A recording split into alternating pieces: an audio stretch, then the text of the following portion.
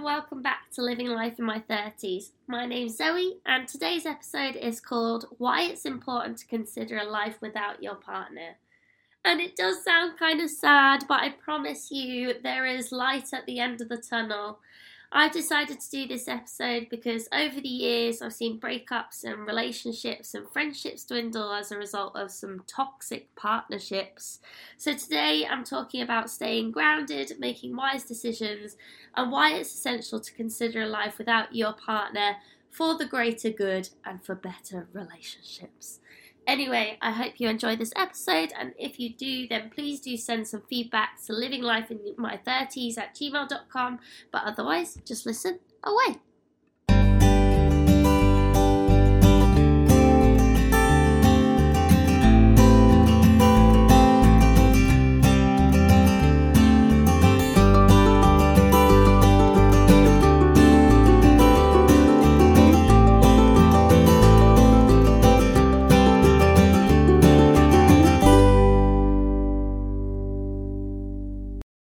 Thank you for joining me, everyone. And firstly, I do want to say about this episode, because it does sound kind of, a bit sad, really. Like, you don't want to imagine a life without your partner. But what this episode is about is because I am a true romantic, right? I throw myself headfirst into relationships. When I'm in love, I'm in love. I can only see that person, and it's all rainbows and butterflies when they are around. But as a 30-year-old woman who has had many a boyfriend, I have had lots of boyfriends, and I wouldn't be sitting here telling you now that they all ended really well, and I wouldn't have made this podcast itself if they had. So basically, this is more advice for myself, which I hope some people will relate to, and hopefully I'll take this forward into more of my dating and relationships moving forward, to sort of keep myself grounded and remember that actually, I need to keep my head above water and remember I am a strong, independent lady. Should the worst happen, should that person not be in my life anymore for whatever reason, so this isn't because they're just a dick. This could be, the worst happens and they aren't on this planet anymore, which, touch wood, I'm touching wood, hopefully is nothing that anyone should have to go through. But I think it's healthy for us to think about what the future would be like, and actually being able to take control of that, and actually making sure that you have put yourself in a comfortable position to actually manage that should that happen. And I want to relate it to actually, so when I talk about this episode, I want to think about a couple of relationships. So one of the relationships I had was entirely all-consuming. It was this guy and no one else. And certainly we were destined to have a future to some extent, and we couldn't because of religion. And that's something I've found very difficult, and letting go of that was really, really hard, as you may have heard on my toxic relationships episode. And certainly at the time, because when that breakup was happening, I could not fathom a future without this person, and so I lost quite a lot of my identity. I had to build myself up again and build up my independence to struggle with that independence that was thrust upon me that I actually didn't want. And it took me years to be able to get back to my mojo, really, where I really felt comfortable on my own. But that was the first real reality check that actually not all relationships end up with marriage, babies, and, dying on your deathbed together, Romeo and Juliet style. And it's funny, isn't it? Because I know that's not the case. Because, you look at the stats, you look at today's life, but I think every single one of us, to some extent, wants to be swept off our feet, and we believe that that person will be our hero and they will be there until our dying day. which some people will firmly hold on to that belief. And then I think there will be some people who are like me, who are that little bit more hesitant from experience. That is purely because of the experiences we've had. And most recently, because you'll have heard on the toxic relationships episode as well, is I had a relationship really recently that went so fast. I was swept off my feet. He was charming. He was everything I was looking for. And, we were talking about moving in after 6 months and future plans. He said he wanted to marry me, have children. And I was just blown away and completely swept up in this whirlwind relationship, and not realizing actually the facade, the mask that this person was wearing. And therefore, when he just disappeared, that was even more of a shock in that time of my life. Like, I remember feeling absolutely gobsmacked and not sure how I could trust anyone else again and have the vulnerability with that, because someone who'd led me to believe that they wanted a future with me just disappeared like that. And so I've had experiences where I wanted to sort of relay why I wanted to do this episode. But likewise, I've seen friends who've had breakups and gone through whirlwind relationships, and some of those have worked. So, for example, my sister mentioned on the episode Baby Pressure, is that her and her partner, who are still happily married, although they bicker quite a lot, that they moved in together after 3 months. So to some people, that would be absolute madness. Why are you moving in after 3 months? Shouldn't you wait a bit? But actually, it's worked out really well for them. And that's what I don't want to take away from this episode, is because actually, and what my sister says is, sometimes when you know. And I hope that's true. I don't know yet. But essentially, from my standpoint, you can't help from an outsider's perspective who's not had such good experiences to be a bit skeptical of those relationships. And I think it is very important to say that when you get to 30s and above, it's very much normal to have relationships propelled at a quicker pace, right? And especially because women potentially have more of a body clock, in the sense that they want to speed things up a little bit quicker. It's not always the case, of course, but there is that part of people where you're getting older, you've dated around, you know what you're looking for, and actually people settle down a little bit quicker and decide, yes, this is the person for me, which is great. And if that works, then that's fantastic. But what I don't want to take away is that, by going quick, by, taking the steps that some people would have taken 5 years to take, you are taking out some of that learning about that other person. And so maybe it's more important than ever to protect yourself ever so slightly in terms of your future and your assets that you've built for 30 years. And what do I mean by that? So, yeah, I want to talk about how you can picture a life without your partner, without taking away the beauty of the relationship you have. And actually, it's really hard, isn't it? Because, if you're both in this bubble and you both love each other and you've confessed your love, then you have that trust within each other, and naturally your lives become intertwined and your ideas mesh. So if you both want a dog, you both go get a dog, and if you want a house, you both get a mortgage together. If you want to go on holiday, things like that, you pay money, do what you have to do, basically, and you meet each other's family. But the more and more you do, you become naturally more intertwined.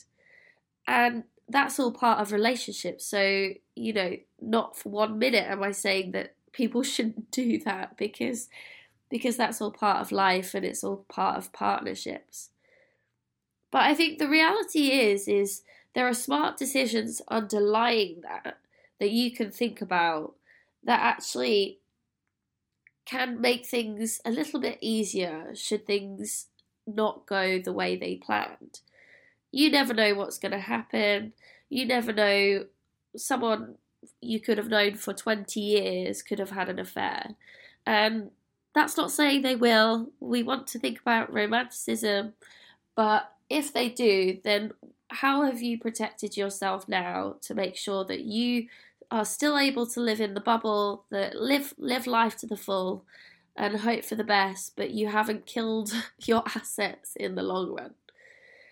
And well, one of the things I think about is actually, so with mortgages, is make sure that you've got the right finances in place and you've got everything on the deed so that you're able to split that up equally. I mean, for me, I've got my own property right now. Well, I'm buying, but I think about if I was to have a partner, and how would that work if they moved in? Like, would they pay rent? But essentially they wouldn't, because they're contributing to the mortgage then. So it becomes a little bit of a hazy place of, where do you draw the line? How do you, I don't want to treat my partner like a tenant. It just makes no sense. But I think that's a conversation, it's an adult conversation to have with your partner about how each of you can protect your own assets, but actually do the best for both of you moving forward. Because I imagine if, when you get married, it'll become less of an issue because maybe you're going in with a bit more blind faith. But again, you should probably protect yourself at all points. We know that things don't work out. We know that things can go one way or the other. And actually, making those smart financial decisions makes a big difference. So the other one I was thinking about was buying pets, because I really want a dog. And I was thinking about, how legally, so if you're sharing a pet with a partner, actually, you need to make sure that the pet is in your name if you want to keep it. That's really important. So people who love their pets, think about who would actually keep the pet in the long run, or if you're going to share custody of your pet. Obviously, with children, it's a lot more different and complicated, so I certainly won't get into that, because once you have children, well, you're stuck with that person forever. So, that one I can't help you with, I'm afraid. But at the same time, sharing custody of children and being able to manage that, make sure you're choosing the right partner to be able to do that with. Make sure that you can hopefully put it on an amicable level to manage that for the sake of the children. But again, I have no idea how that works, and hopefully I never have to experience it.